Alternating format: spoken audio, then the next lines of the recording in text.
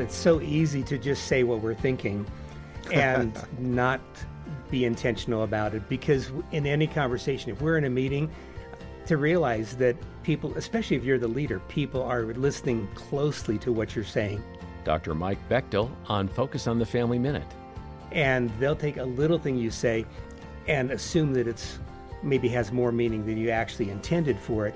But at the same time, it's not just in meetings. It's you're building trust. You're building trust with your team, with other people. It's when you talk to the person at the reception desk, and you just have a casual moment with them to realize that's as critical in building trust in you as a leader and in the organization, setting a tone for trust. Yeah. I think that's what we're trying to do with these intentional words, is to build people up, build relationship.